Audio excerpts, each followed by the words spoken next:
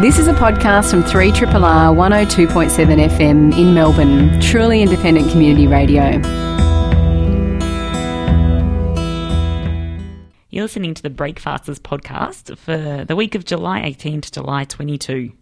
This week we spoke to Tori Russell of Hands Up United from Ferguson, Missouri, about the Black Lives Matter campaign. Very interesting it was too. And we talked about Bon Jovi and awful wedding performances. It was very awful, that particular Bon Jovi wedding performance. We also discussed the dangers of jellyfish. Yeah, yes, very dangerous. Horrifying, yeah. And also the listing of the Borneo orangutans to now critically endangered with Marissa Parrott from Zoos Victoria. Tori Russell is the co-founder and director of Hands Up United. He's speaking tonight at the annual Caston Centre for Human Rights Law Conference, but he's joining us in the studio. Welcome to Triple R. Thanks for having me. Last year, police in the US killed 1,100 people. I think the latest stats is something like 60 people have been shot dead by American police in the last 30 days. Why are the American police killing so many people? That's just the history of America. The history of America is violent, For the Native Americans, they landed here with violence.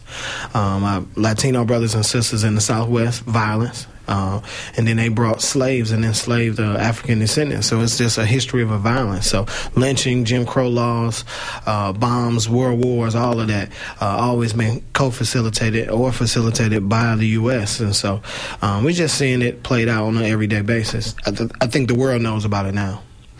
You're from the town of Ferguson in Missouri, where Michael Brown was killed by police in a very famous case. I read one statistic that's a city of 21,000 people and police had warrants for 16,000 people, which is extraordinary.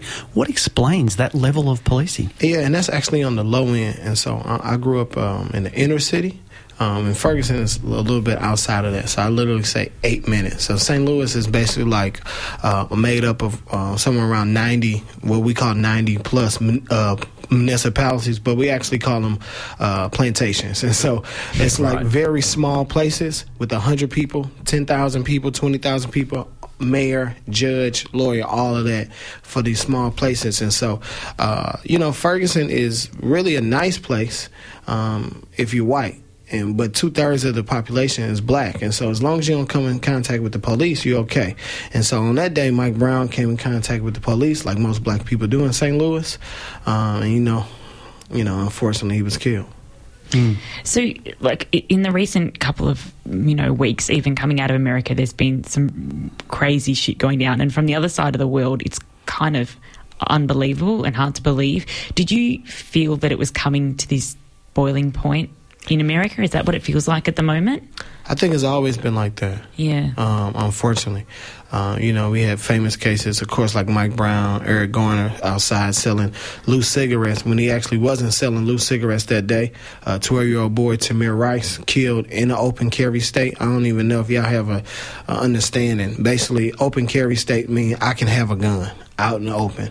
12-year-old boy with a toy gun was killed in between a park and a community center. Yeah. And so what tends to happen is that that's just an everyday occurrence. I think the movement has really put it on the mainstream, be it in Australia, being in Africa, being in Europe. What we're seeing is just black bodies being more visible, but unfortunately the visibility is coming through black death. Mm-hmm. The police that we see in the footage of these protests are heavily militarised. They're using army equipment. I think both of the men who were accused of killing police were Army veterans. How significant is America's military engagement around the world with what's happening in America today and the kind of society it's become? Yeah, I think it's, in the military-industrial complex. As a country who either invests 50% of their budget either into the military, the actual military, or into weapons and surveillance. That's just 50% of the budget. So they're not thinking about half the the time, they're not thinking about feeding anybody, educating anybody, or even giving health care. They're literally thinking about bombs and jets and how to protect something. And so what you see on the local level is actually the construction of, George Bush and the continuation of Barack Obama. And so they allowed these local municipalities with 1,000, 5,000 people to be basically what you're seeing online is have robo-cops walking around and protest. I could never believe that a small town like Ferguson with 20,000 people would need such armor. If you just seen Baton Rouge last week, those cops literally look like RoboCop. Yeah. And they had big guns I've never seen before. And I would ask you, why would you need armor on your toes? Yeah, right. Like, what is that for? Yeah. You know, but this is America. And so what you tend to see is the top 20 armies in the world. I believe 4 of those are the U.S. Army, New York Police Department, L.A. Police Department, and Boston. And so 3 cities in the United States government has the 4 biggest armies out of 20. And so what does that mean? All it means is America's prepared for war. The question is for Barack Obama, whoever the president is it a war on the people or is it the war on terror? Well, I guess that takes us to the current political situation in the US. We've got a situation where we might have Trump as the president of the United States or Hillary Clinton. What do you want to see from the leader that does come in? Or are you concerned about what might happen? I would like anybody but those 2 people. Yeah. I mean, and I'm probably on the far left saying this, no matter where I'm in the world, is I see Donald Trump as someone who loves money. I see him as what he is. He's a fascist.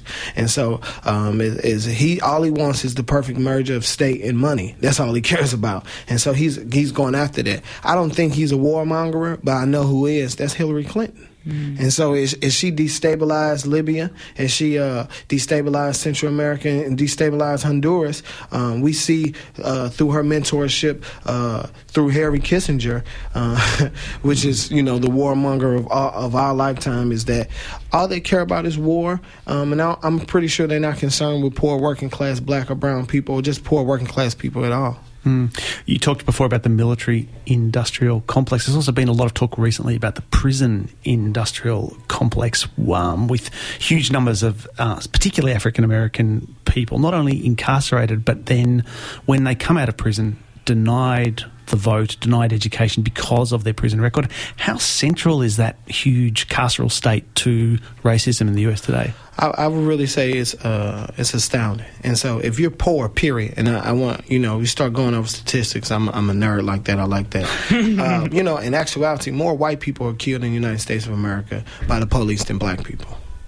White people just don't notice that. And so as you look at it, if they're not killing you with police guns, they're going to put you in what they call the school to prison pipeline. And so unfortunately in the country, through Bill Clinton, who before Barack Obama was the first black president, has put together privatized prisons. And so leading youth into prisons, not only adult prisons, but now juvenile prisons. So we've seen judges actually going to jail because they are fulfilling quotas from private institutions and private corporations. Wow. And actually getting paid. And so in Philadelphia, or in Pittsburgh, rather, it was a judge who just went to jail for fulfilling these quotas. And so what you're seeing is time and time again is black and brown and white youth at the 6th grade level, if they cannot read and they're not proficient in math and science, then literally the state or a private entity builds a jail or a prison in preparation of them. So they have a model to make sure that they have a profit. And so what we're seeing is exactly what you're saying is poor working class people can't find a job while they're out. They go to jail. They work for companies like, I'm going to drop it, like American Airlines. They work for Victoria's Secret. And so as a poor working class woman who can't find a job, goes to prison, makes Victoria's Secret clothing, get out and cannot get a job at Victoria's Secret. What we're seeing is hypocrisy from American capitalism, and we have to do something about it. Tell us about your organisation, Hands Up United. Where did it come from and what does it do?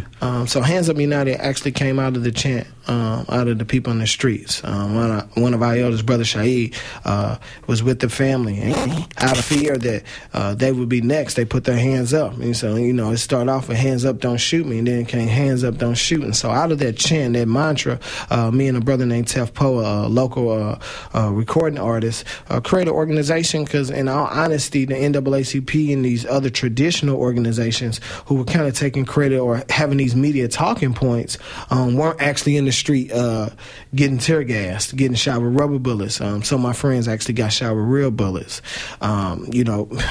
People's eyes got shot out by beanbags and rubber bullets. And so we created an organization, and at first around protests, and then we kind of got a little community-oriented, started doing programs, free breakfast programs, getting tech, something different. We want to be multifaceted. We want to start with police brutality, but let's get to some long-term systemic issues. It's kind of spilled out from America to other countries. On the weekend, there was a Black Lives Matter protest in Australia. I believe you went along in Melbourne, yes. Didn't you? Yeah. How do you feel about this now kind of spreading beyond America to other countries? I think it's always been here. Yeah.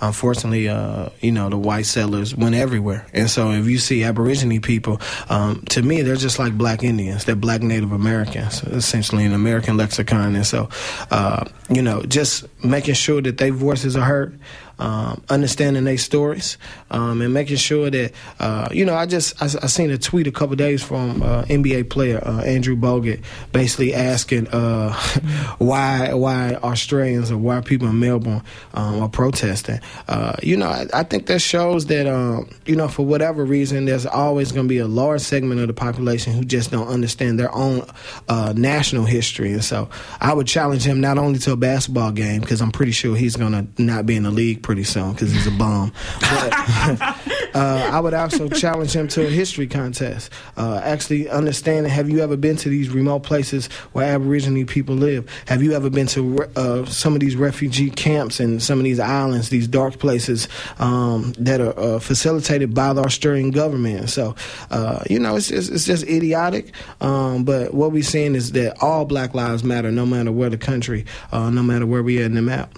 In the Australian discussion about violence in the US, often the focus is very much on gun control as the central issue. I know Hands Up United describes itself as filling the void that remains from the historical archives of the Black Power movement. Within the Black Power movement, groups like the Black Panther Party were very much into armed self-defence and opposed gun legislation. What's your take on gun control in the US? I'm quote a little Malcolm. Paraphrase and say, a reaction to a radical action is always going to be looked at by the oppressor as radical. And so if you come at me with a gun, for how long am I supposed to be nonviolent and peaceful? And so I think we have to really, truly have an honest conversation. I think Dr. King kind of phrased it perfectly and say, how could I say I'm nonviolent here in America, but support the country who's being violent everywhere else in the world? And so I think on a very basic level, I think people have the right to live and survive and thrive inside this society. What we're seeing, no matter where you at, is either with a gun in the United States or without a gun in police custody, like in the UK, like in Australia, is that people have to be able to defend themselves. I believe there's nothing wrong with that. Everywhere else in history, we have Patrick Henry. You have all these great people who took up arms or took up defense of their community. I honestly think it's time for people to organize whatever way or means to freedom there is. All right, just before we let you go, what is next for the Black Lives Matter movement? I think, more organizing, more strategic planning, definitely getting more global. I would like to say that, over traveling last year, being in about 6 or 7 countries, actually seeing the same things over and over again. So actually I'll be meeting with some organizers after the conference to make sure that we have some training, some workshops, and some understanding, but also how to connect them to the global movement that is Black Lives Matter, that is starting Ferguson. And you're going to see something some real, it's going to be real nice. It's going to be real hip, and we're probably going to have some cool-ass T-shirts on. We've been talking to Tory Russell. He's the co-founder and director of Hands Up United from Ferguson, Missouri. He's speaking tonight at the annual Caston Centre for Human Rights Law Conference. Thanks so much for coming in. For sure. Thanks for having me. This is a podcast from 3RRR 102.7 FM in Melbourne, truly independent community radio. Have you guys heard of the Orichanchi jellyfish? No, I have not. I have not, no. This surprises... I haven't heard of it either until I did some research. But it surprises me because it's found up north. It's a real jellyfish, isn't it? It's a real jellyfish. Not from Finding Nemo too. No. It's a real thing, and it's tiny. Like it's like a 1 centimetre, like one of those tiny jellyfish. That's horrifying. Yeah. How do you feel about Sarah jellyfish? Smith, nature lover. You know it. Because you're not a fan of octopi. I don't like octopus. But how does pie? What is it? Octopi. Sorry. Let's just go octopi then. No, I also don't like jellyfish. Well, this one you're really not going to like, because they say if you get stung by this jellyfish, on that pain rating, like between 1 to 10, this comes in at a 12. Oh no, nasty little jellyfish. Really, worse than a blue bottle. Well, blue bottle kills you, doesn't it? Yeah. Oh, no, I don't think blue ring octopus. Yeah, you think of blue ring octopus. I used to swim with the blue bottles in Sydney occasionally. Oh, really? Yeah, it's horrifying when you see them bobbing next to you. You know how hard it is to get away from something when you're in water. What? How? Did you have a wetsuit on? Or? No, like I said, they'd come into Sydney really often, and sometimes at Coogee Beach they'd close the beach because there'd just be a friggin' swarm of them would come in. Yeah, but I distinctly remember swimming at Bondi and Coogee. Sometimes you'd be swimming and they'd just be there next to you. You never got stung? Never got stung, mate. Wow. But tell us and more what about do these ones do? These mini ones. Symptoms, here we go. Because the jellyfish is very small and the venom is only injected through the tips, rather than, just get to the good stuff. So when you get Orichanchi syndrome, which includes an array of systematic symptoms, including severe headache, backache, muscle pains, chest and abdominal pain, nausea and vomiting, sweating, anxiety, hypertension. Is this just a hangover? Yeah. What is this? Tachycardia and pulmonary edema. But if they're so small, how would you know you've been bitten? Well, you have all these don't. things happen to you, I suppose. These symptoms start. So, and one unusual symptom associated with the syndrome is a feeling of impending doom. Patients have been reported as being so certain they are going to die, they beg their doctors to kill them to get it over with. Answer this phone call, because if this is someone that knows about it, I want to know more. But if it's not, it's just going to be weird. I've got anyway. a feeling of impending doom as we take this phone call. Hello, you're on Triple R. G'day. It's actually called the Irukandji jellyfish. Oh, thank you. Thank you for ringing up. Irukandji. And is it as bad as it sounds? Well, when they, in North Queensland during the wet season, they generally put up the nets where you can swim in, so they say, on the beaches, because they supposedly keep out the Irukandji, but they can still wash over with the waves. What they used to do was leave bottles or plastic bottles of vinegar on the beach, so that if ever you got stung, you'd pour the vinegar on you, and they'd say that helped alleviate a lot of the pain. But they're throughout there, they've been there for thousands and thousands of years, and they're just a part of the natural environment. People up there know about them. You can swim around there, but they suggest that when you swim, you basically cover yourself in a wetsuit. Have you ever been stung by them? Never been stung by them, but in the wet season up there, I never swam in the waters there, because in the wet season the waters are murky, and you know that they're there, so why take the risk? So you're a smart man. Well, you don't swim there. The locals don't swim there. So in the wet season, if you need to go for a swim, you find a freshwater swimming hole or a swimming pool, and you just don't go in the water. Oh, mate, I'm so happy I answered your phone call. Thank you. You've given me faith in the phone. How do we say it again? Big pardon? How do you say it again? Irukandji. Irukandji. Awesome. Have a good day. Same here, bye. Thanks. I think it's probably safer just never to go in the water at all. Yeah, that might be the evidence. Well, especially in northern Queensland, like, there's crocs, there's jellyfish, stick to the pool. Yeah, it's Pauline Hanson.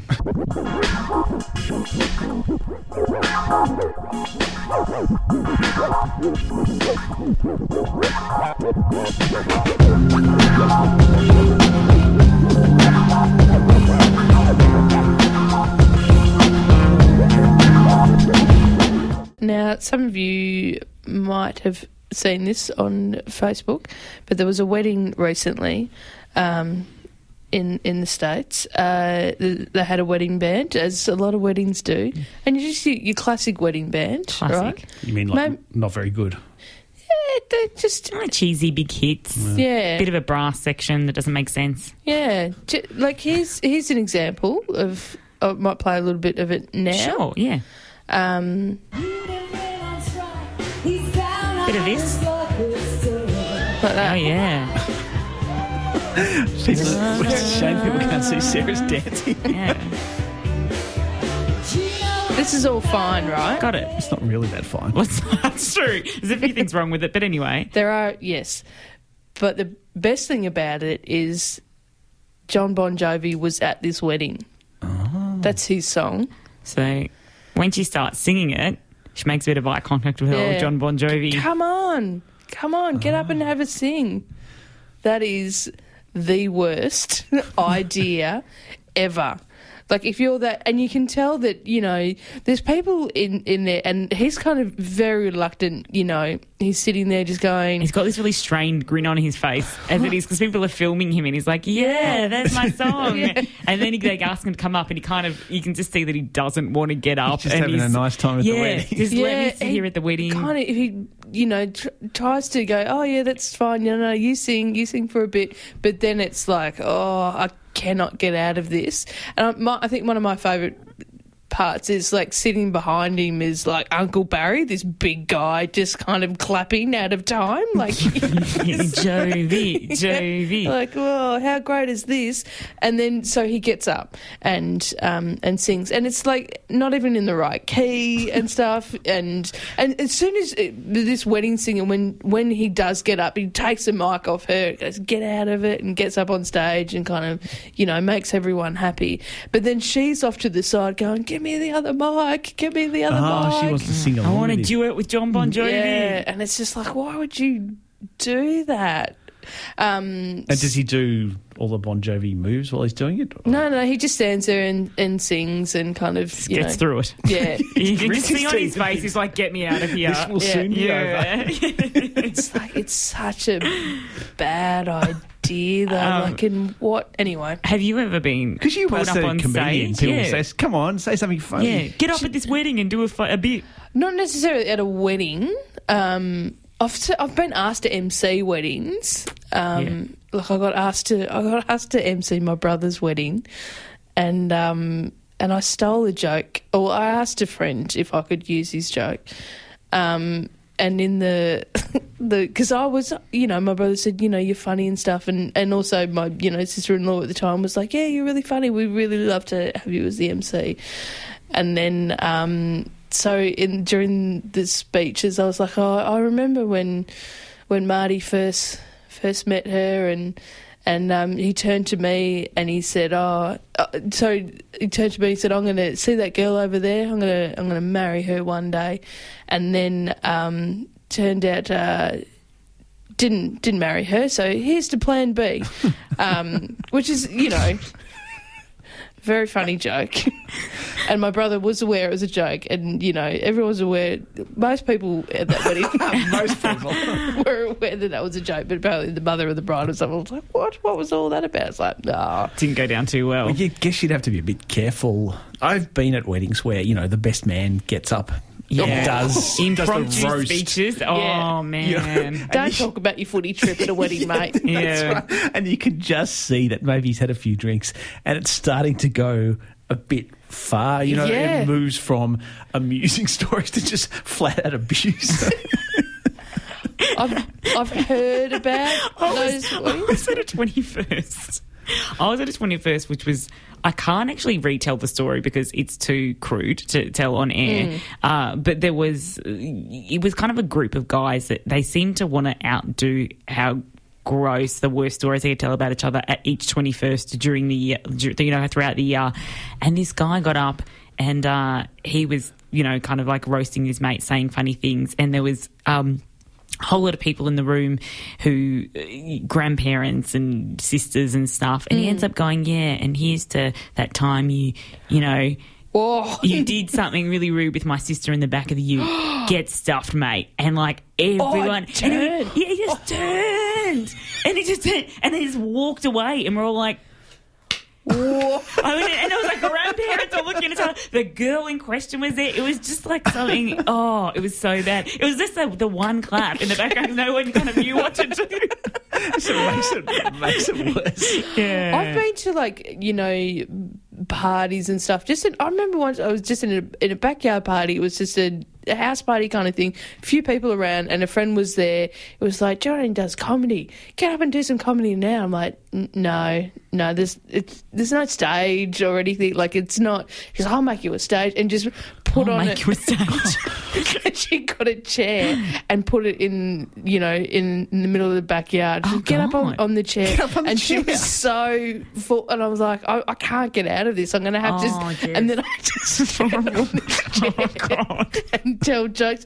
But it's like it had been raining, so the chair just starts slowly sinking into the ground along with all my jokes. But anyways, I got quite a Bon Jovi kind of moment.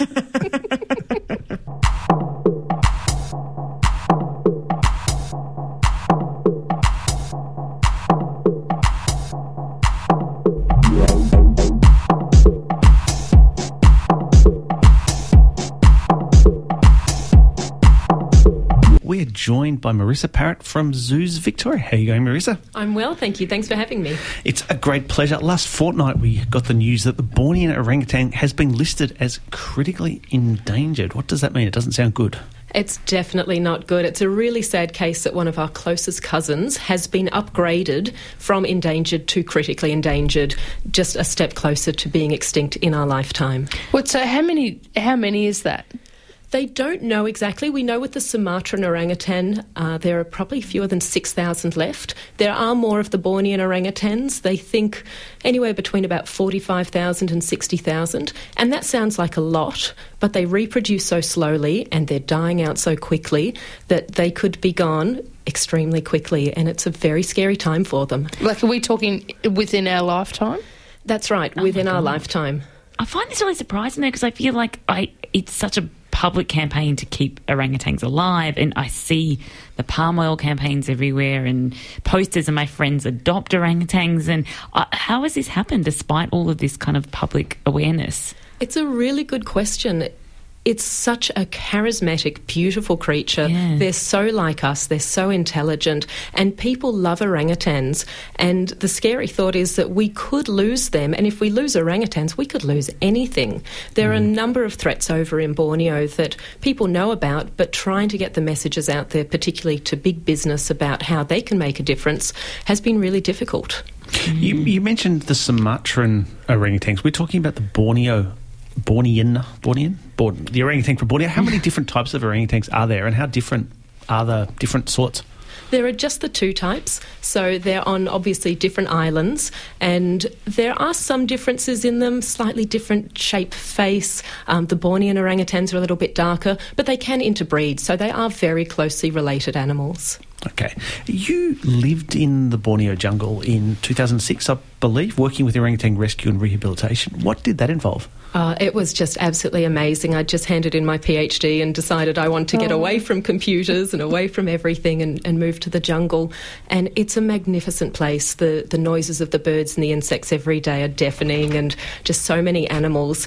I worked with Sepalok Orangutan Rehab Centre as well as a zoo and also the Malaysian government.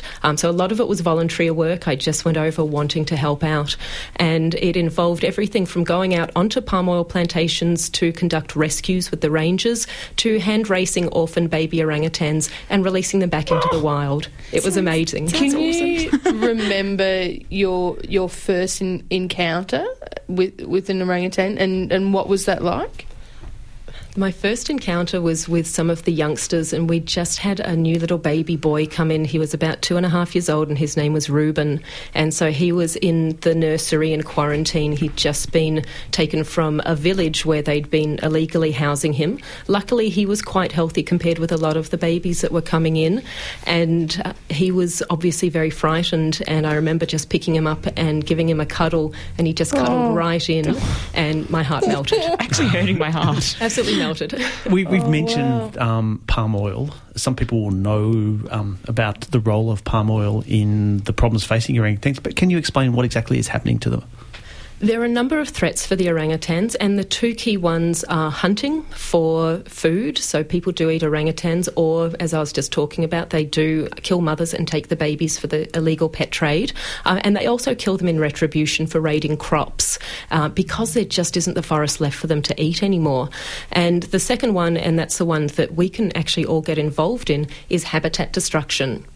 So in Borneo, it's been estimated that since agriculture really took off there in about 1973 when they brought in machinery, that they've lost about 40% of the habitat, and it's been estimated that by 2025 they're going to lose another 37% of their habitat. So the majority of their habitat, over 80%, will be completely gone.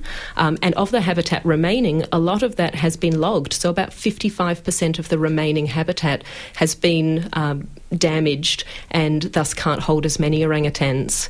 And the key thing that they're actually destroying the forest for at the moment is palm oil. And palm oil is found in so many of our different products, from toothpaste to so many different types of food, but it doesn't have to be labelled as palm oil. It can be labelled as vegetable oil. In fact, there are 200 different labels that it comes under. And people don't realise that when they're buying products, they may have palm oil in them, and it may be contributing to over 1,000 orangutan deaths every year. When you were there, what did the locals think, the people that you talked to? What did they think about the orangutans and their fate? I mean, were local people sort of keen on development because that would bring them out of poverty, or were they worried about the losses of the orangutans? I think it depends where you go. In the area where I was working, obviously there was a large amount of tourist trade, people coming to see orangutans and proboscis monkeys, and the Kinabatangan region, which is a World Heritage listed biodiversity site. So the people there wanted the orangutans. In other areas, people do want development, but what I was told often happened, particularly in the regions near me, was that they would be promised that there'd be a lot of employment opportunities. They'd cut down the forest, have one lot of palm oil, and then they'd move on. So there wasn't a long-term sustainable solution for the local communities, and that was causing a lot of stress. So there are really two different types of palm oil. One of them is unsustainable. It means they're cutting down virgin rainforests, they're planting, and they're moving on, and they're leaving behind the communities and degraded areas. The other type is sustainable palm oil, and that means that you can keep using that land over and over again, and you're not denuding the native forest. And palm oil actually isn't evil. A lot of people hear palm oil, they think it's bad.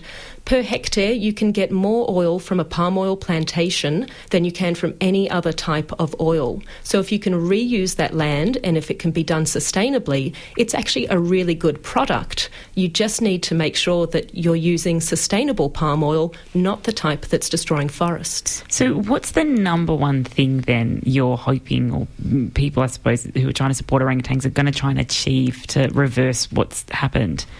I think the first thing we need to do is actually have the choice to choose food with sustainable palm oil, to actually know what's in our products.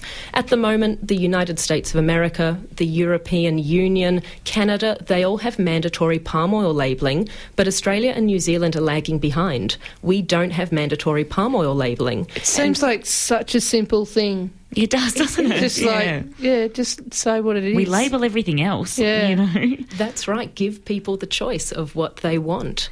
At the moment, we're running a petition through Zoos Victoria, so you can actually go on and sign. We have, to date, 53,000 signatures or more, which is great. And in November, it's going to be voted on by the Ministers for Health, the Ministers for Food Standards, and the Food Standard Governing Body for Australia and New Zealand. And we'd love to have everyone sign that petition and let people know, yes, they want the choice. They want this labelled in Australia. And then once it's labelled, we can start talking to people about having it sustainable and making sure we're not damaging those forest habitats for orangutans. These stories can leave people feeling quite hopeless. Are there examples of animals coming back from being critically endangered, being pulled back from the brink? There are actually. A lot of those involve things like hunting. So the oryx over in the Arab regions, the Arabian oryx was actually listed as extinct in the wild. They were only in a captive breeding program. They've now been reintroduced back to the wild. Similar things with Mongolian horses. The Californian condor is another really good example, the black-footed ferret. There are these examples where animals were listed either as critically endangered or extinct in the wild, and they have now started to increase their numbers. So people can make a difference. It's all about mitigating those threats, protecting those animals, and giving them the chance to live. Talking about animals that are in trouble, what's the latest update on the little baby elephant that we've been talking about? Oh, she's such a little trooper. She's an absolute sweetheart. She is still in a critical stage, so she has a number of infections. Unfortunately, being such a small baby, her immune system isn't great, and so she's been cared for round the clock, 24/7 by keepers and the veterinarians. They're doing an absolutely amazing job. They're all exhausted, keeping this little girl going. She's not eating as well as they had hoped, so she has a mix of her mum Namoy's milk plus an artificial milk to get her enough. But because she's not eating as much as they'd like, she has to be on a drip. That does mean she's getting broad-scale antibiotics as well. She's had those ever since she was born, just as a preemptive step to ensure her health and her safety, but they just recently found that one of those, she does have an infection that's not covered by that broad spectrum antibiotic. So they've got her on a new type of antibiotics, and she has actually stepped up a little bit, which is great. She was eating well the other night, which is a really good step in the right direction, but she is still critical. So please keep thinking of us and keep supporting our keepers and our vets. They've received so many great comments, and it really does mean a lot to them. We're doing everything we can for our baby. All right, and if you want to support the palm oil campaign, go to the Zoos Victoria website and you can sign it there. We've been talking to Marissa Parrott from Zoos Victoria. Thanks very much for coming in. Thank you. This has been a podcast from 3RRR 102.7 FM in Melbourne. Truly independent community radio. Want to hear more? Check out our website at rrr.org.au.